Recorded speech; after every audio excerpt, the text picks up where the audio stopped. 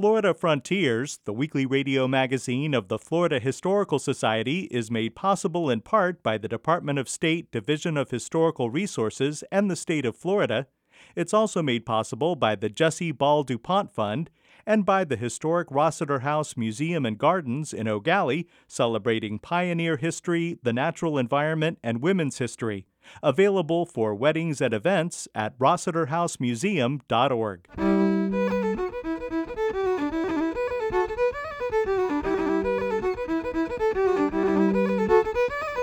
This is Florida Frontiers, the weekly radio magazine of the Florida Historical Society, on the web at myfloridahistory.org. I'm Ben Brotmarkle, and coming up on the program, there are several dozen late 19th century Carpenter Gothic churches still standing in the state. For historians particularly, it is one thing to be able to look at a photograph and talk about it. It is another to be able to see that building and to talk about it and to give a kind of sense of what it's like by going in there and getting the feel of it. We'll discuss the struggle to equalize pay for black and white teachers in Florida. After considerable foot dragging, by the end of the 1940s, substantial progress had been made toward equalizing pay for black and white teachers. And we'll ride along with the 1911 Gulf to Great Lakes as the Crow Flies automobile adventure. All that ahead on Florida Frontiers. There's a place dear to me where I'm longing to be with my friends at the old country church.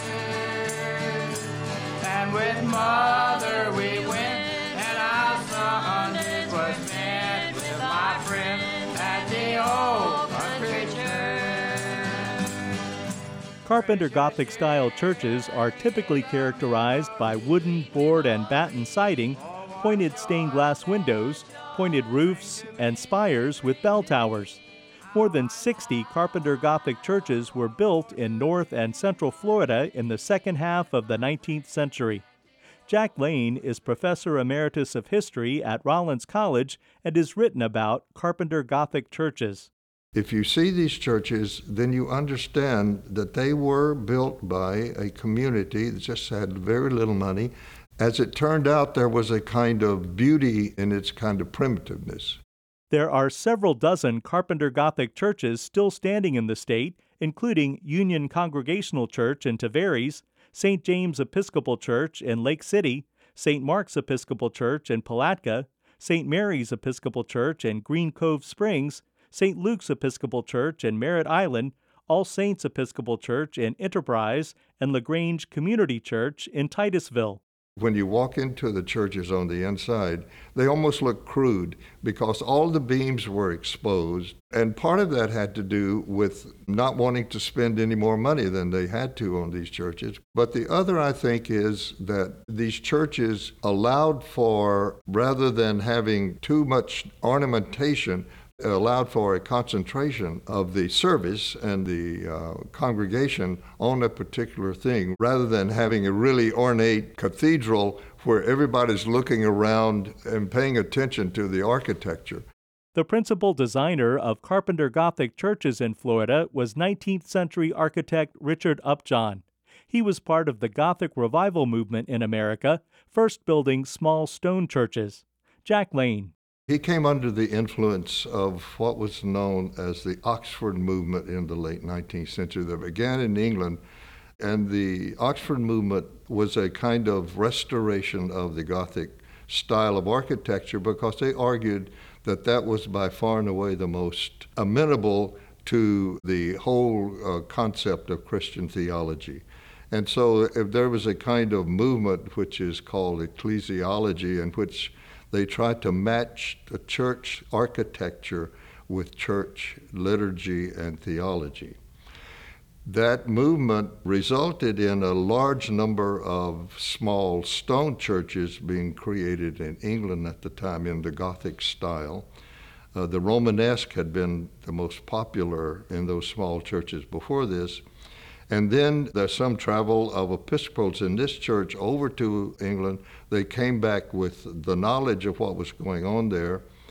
And so Upjohn, as an architect, was very much influenced by it, and he built larger churches in the Gothic style. So Upjohn was part of a Gothic revival in churches in this country.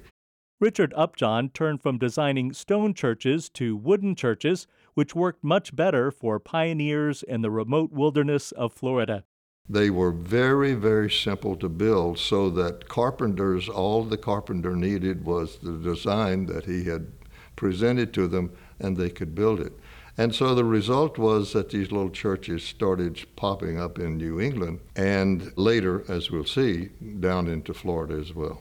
Bishop John Freeman Young of the Florida Episcopalian Diocese was responsible for most of the Carpenter Gothic churches that were built in the state. Jack Lane.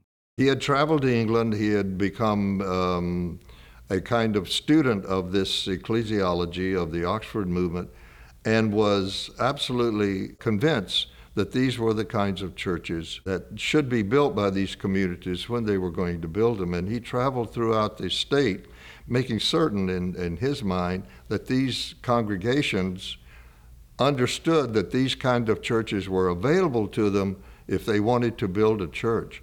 Polly Schuster Polk is historian for St. Gabriel's Episcopal Church, built in Titusville in 1887. John Freeman Young, who was the bishop at the time, it was mostly his mission. He was the bishop of Florida, and he was determined to grow us. And I think what I didn't realize until I started doing a lot of research was he was getting pressure from the National Episcopal Church, and he was trying to prove that he really was working, that he just wasn't, enjoying the sunshine and fishing in Florida. And so they wrote journals. And one of the journals I ran across was from one of his missionaries that he sent down here. And the bishop was trying so hard to prove this that he submitted this priest's journal to the National Church. And in this journal, the priest talks about how he started up in Jacksonville, he had to come on the boat down to Enterprise, and then he had to wait, and then he got on another boat, which was called, I believe, the Little Addie, which he makes a comment that it was not designed for transporting people, and he had to sleep outside. It dropped him off at Salt Lake. From there, he walked carrying a valise of prayer books, and he's just kind of walking around being a little evangelist. And so he crossed through what back then would have been very treacherous territory. I mean, it's all swamp and muck and animals. I mean, he said he saw a tiger, but we're pretty sure it was a panther. But anyway, he walked all the way from Salt Lake to LaGrange, where he met up with some of the Carlisle family and made comments about them. They asked him to come back. From there, he walked into Titusville the same day, got here about sunset, because his mission from Bishop Young was to meet with Colonel Titus, because he knew that Colonel Titus was an Episcopalian, and have a service. It sounded like it didn't go that well, because Titus did not ask him to do a service. His name was Reverend McClure. He spent the night, and then the next morning he walked back out to LaGrange and had the first Episcopal service there. He held a morning prayer service at 11 a.m. That was April 20th, 1869. And then from there, he had more things he had to do. He was supposed to go out and see Douglas Dummett. And that, again, he had to navigate the Indian River. And then from there, after Dummett, he had to go up to New Smyrna. So I don't think people really realize what a true frontier that this place really was. I mean, everything was horseback and boats. And when John Freeman Young came back with another priest back in, I think, 1871, and it wasn't any better, he had to come the same way. So these people were determined to spread the word and to get their churches planted. When you think of Florida architecture, the first styles that come to mind are probably cracker architecture, Art Deco, or Mediterranean Revival, but several dozen Carpenter Gothic-style churches still stand in the state as a quaint reminder of late 19th century Florida history. For historians particularly, it is one thing to be able to look at a photograph and talk about it. It is another to be able to see that building and to talk about it and to give a kind of sense of what it's like by going in there and getting the feel of it. We spoke with Jack C. Lane, Professor Emeritus of History at Rollins College, and Polly Schuster Polk at St. Gabriel's Episcopal Church in Titusville. And the Savior above through his wonderful love saved my soul at the old country church. Precious years of memory, sweet memory. Oh,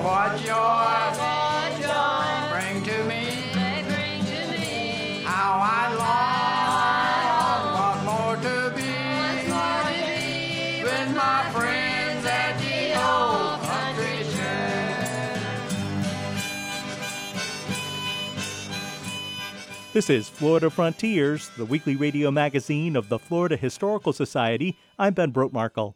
Visit us anytime online at myfloridahistory.org to find out about upcoming events, listen to archived editions of this program, watch our public television series Florida Frontiers, and much more. That's myfloridahistory.org. It's been a long time coming, but I know a change gonna come. Oh, yes it will. Joining us now is Connie Lester, Associate Professor of History at the University of Central Florida, Director of the Riches Digital Archiving Project, and editor of the Florida Historical Quarterly. Connie, we're all familiar with the Brown v. Board of Ed decision that many people see as the beginning of the modern civil rights movement. Did Florida play a role in that decision? It did. The importance of the 1954 U.S. Supreme Court decision in Brown v. Board of Education of Topeka, Kansas, cannot be overestimated. The court's determination that separate is inherently unequal provided legal validation to the reality of Black lives in the United States. But Southern political leaders found a variety of ways to delay desegregation while assuring the courts and the Justice Department that they were making progress. In the immediate aftermath of the ruling, white Southerners encouraged massive resistance to the Brown decision, and both Florida senators, Spessard Holland and George Smathers, signed the Southern Manifesto. 6 of the 8 congressmen also signed. The manifesto accused the Supreme Court of clear abuse of power and promised to, quote, use all lawful means to bring about a reversal of this decision, which is contrary to the Constitution, and to prevent the use of force in its implementation. In a 2003 article published in the Florida Historical Quarterly, Caroline Emmons, a professor at Hampden-Sydney College in Virginia, argues that the fight to equalize teachers' salaries in Florida in the 1930s and 1940s was an important, unrecognized battle in the larger war for school desegregation. Emmons' interpretation of Florida as a critical actor in the long civil rights movement fits well with the assertion made by historians Irvin D.S. Winsborough and Abel Bartley that Florida is not an exception to the Deep South, that its racial history places the state among the leaders in the use of violence to uphold Jim Crow segregation laws. In a 2014 article on school desegregation, Winsborough and Bartley challenged the work of mid-20th century political scientist V.O. Key, whose book Southern Politics and State and Nation laid the foundation for subsequent research on the political history of the region for the remainder of the century. Key depicted Florida as an exception, with Dixie scarcely a part of the South. In fact, a world of its own, whose history emitted a faint tropical rebel yell. In their work on school desegregation, all 3 scholars demonstrate Florida's commitment to the racial status quo of the post-Reconstruction South and the state's central role in the region's resistance to desegregation. They differ in their focus. Emmons concentrates her research on the fight for pay equalization. Winsborough and Bartley incorporate pay equalization into a larger study on desegregation that spans the era from 1865 to the 1970s. Emmons' thesis is clear. Before the Brown fight was engaged or even fully conceived, efforts to equalize Black and white teacher salaries in the South laid the groundwork for a direct attack on school desegregation. Florida was at the center of the pay equity battle. The court battles to equalize pay with that of white teachers established precedents for overturning the Plessy v. Ferguson doctrine of separate but equal. And although they did not always result in immediate victory, the battles empowered and politicized an important segment of the African American population, namely female teachers. Connie, how did African American teachers in Florida fight unequal pay, and what was the outcome? In 1930, 79,795 Black children attended school in Florida. Approximately a third of the number of white children enrolled in public schools at a time when Blacks comprised 46% of the state's population. In 1924, Clara G. Stillman identified one of the causes of low school attendance in an article published in The Crisis, the monthly publication of the NAACP. Most Floridians, she noted, lived in rural areas where there were few schools for black children. And even where schools existed, they frequently operated only 3 or 4 months of the year because children were in the fields harvesting fruits and vegetables for distant markets. A follow-up story demonstrated another issue, the disparity in pay. White male teachers averaged $119.80 a month. Black male teachers received $61.20 a month. For white women, the average was $81 a month and $43.20 for black women. By the early 1930s, Emmons tells us the NAACP had turned its attention to the education of black children in the South after a report by New York attorney Nathan Margold predicted that a constitutionally based attack to equalize facilities and resources would eventually force the South to abandon segregation. The strategy for pursuing the equalization of facilities and resources, which characterized the initial cases pursued by the NAACP, rested on the ways in which state laws were carried out locally. As Emmons explained, state legislatures wrote laws that incorporated language that would be held constitutionally correct, even if the intent was discrimination.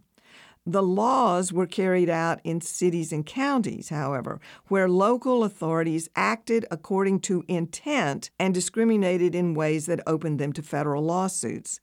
The problem for the NAACP was one of time and resources to pursue multiple local cases through the federal court system. Margold argued that the NAACP should focus on 3 easily proved facts. 1, state laws required separate schools. 2, expenditures were unequal, and 3, state remedies were in practice unavailable. Using Margold's tactics, in 1936, the NAACP brought a suit against Montgomery County, Maryland, for pay discrimination. The county capitulated and voluntarily agreed to equalize salaries. In August 1937, Harry T. Moore, a Brevard County schoolteacher and president of the county chapter of the NAACP, informed the national organization that he had hired Jacksonville attorney Samuel D. McGill to initiate a lawsuit challenging the inequities of teacher pay. John Gilbert, principal of the Cocoa Junior High School, would be the plaintiff. Gilbert's suit was followed by similar filings in Escambia County, Duval County, and Marion County. Plaintiffs were fired, retired, and otherwise penalized for their actions. Teachers, acting through the Black Florida State Teachers Association, debated the legal costs associated with the lawsuits and complained about the length of the procedure. They also worked to mitigate the financial burdens experienced by the now out-of-work plaintiffs. What was the eventual outcome of these lawsuits? Counties found creative ways to stall and end the lawsuits. School boards argued that salaries were determined by school trustees, not school boards. Dade County claimed that the salaries were dependent on economic needs. Whites lived in more prosperous communities and needed higher pay. Others claimed that white teachers were better qualified. Finally, school boards argued that black teachers were among the highest paid in their communities. They made promises to raise the pay of black teachers and instituted schemes to base pay on the outcome of examinations that would be administered to all teachers. NAACP attorney Thurgood Marshall warned that counties would not follow through with their promises unless compelled to do so by the courts, and he proved right in his assessment of the situation. After considerable foot-dragging, by the end of the 1940s, substantial progress had been made toward equalizing pay for black and white teachers. Indeed, Emmons notes the president of the state's Progressive Voters League claimed in 1948 that we are happy in Florida to be enjoying salaries equal, if not the highest, of any colored teachers in the South. In 1947, in an effort to forestall integration, the Florida legislature instituted the Minimum Foundation Program to equalize salaries and facilities. As the 1950s dawned, Emmons argues that the fight for equalization shifted the NAACP strategy to one of an attack on the separate but equal doctrine and opened the door to Brown v. Board. The fight for teachers' pay, she claimed, showed blacks in the South that Jim Crow was not invincible and that the courts, especially federal courts, offered avenues for successful challenge. These early confrontations with Jim Crow also galvanized the explosion of civil rights protests in the 1950s. As Emmons concludes, although black teachers did not achieve all that they sought, they learned important lessons about how to challenge the system, how to find help from supporters elsewhere in the nation, and how to organize themselves to change the status quo. An important history to remember. Thanks, Connie. You're welcome. Connie Lester is Associate Professor of History at the University of Central Florida, Director of the Riches Digital Archiving Project, and Editor of the Florida Historical Quarterly. It's been a long time coming, but I know change gonna come. Oh, yes it will.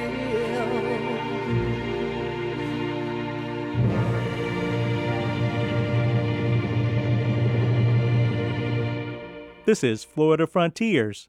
Today, interstate highways make travel across the country relatively simple. As Florida Frontiers contributor Sebastian Garcia reports, in 1911, that wasn't the case. Dr. Martin T. Olaf is a professor of history at Troy University Dothan campus and director of the Wiregrass Archives in Troy, Alabama. He has written and published books and journal articles on the Good Roads movement and pathfinding trips.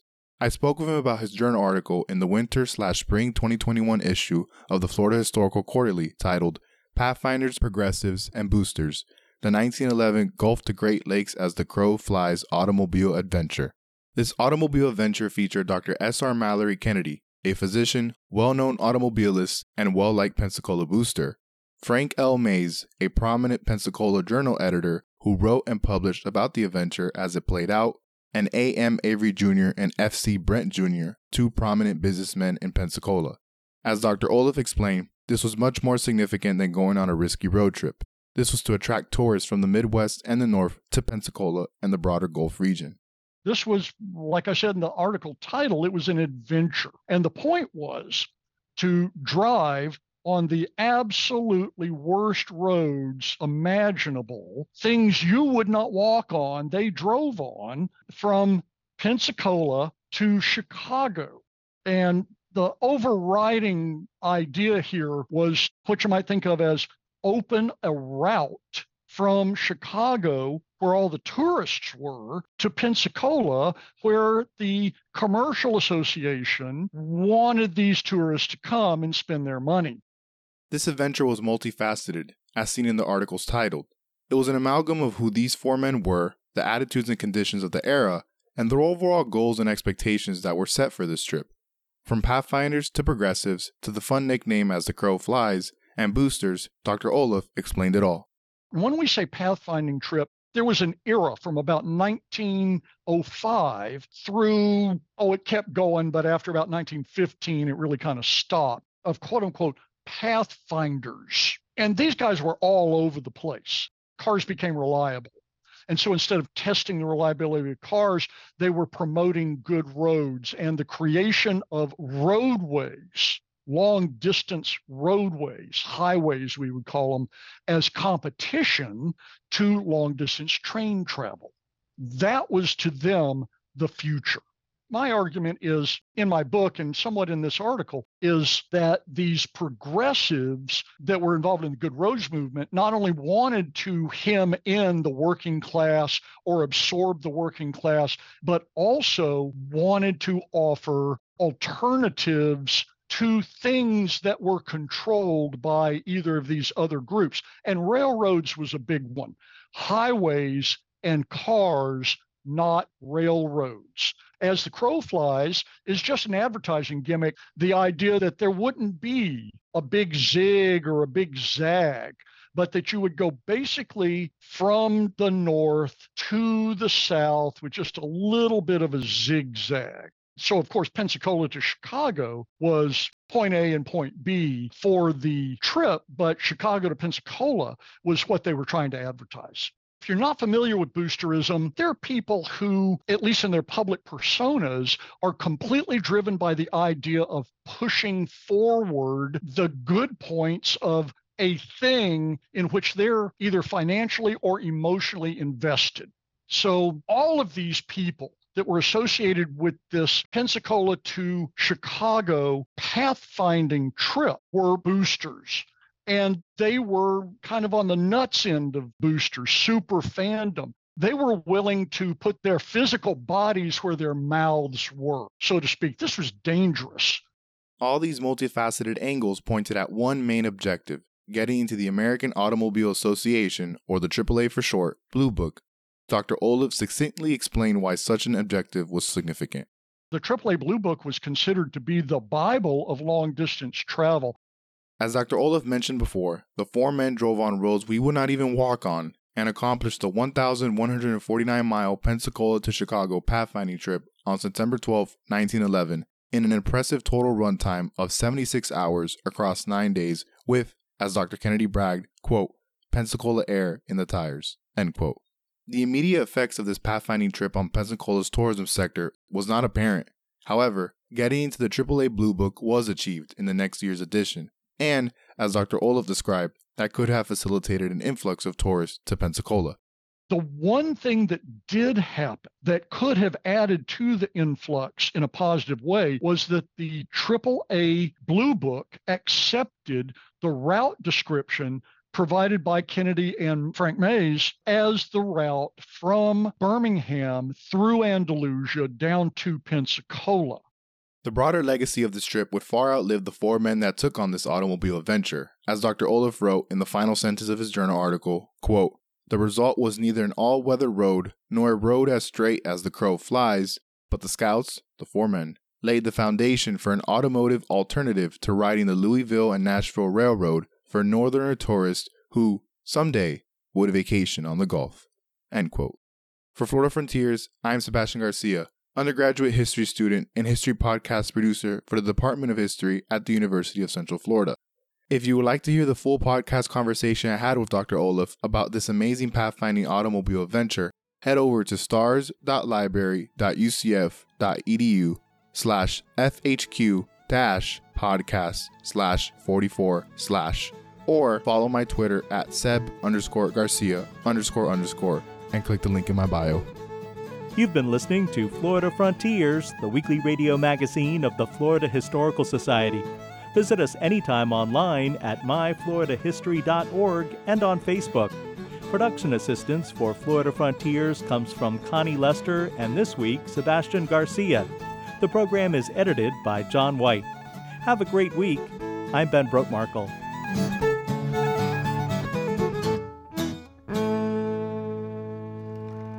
Florida Frontiers, the weekly radio magazine of the Florida Historical Society, is made possible in part by the Department of State Division of Historical Resources and the state of Florida. It's also made possible by the Jesse Ball DuPont Fund and by the historic Rossiter House Museum and Gardens in Eau Gallie, celebrating pioneer history, the natural environment, and women's history. Available for weddings and events at rossiterhousemuseum.org.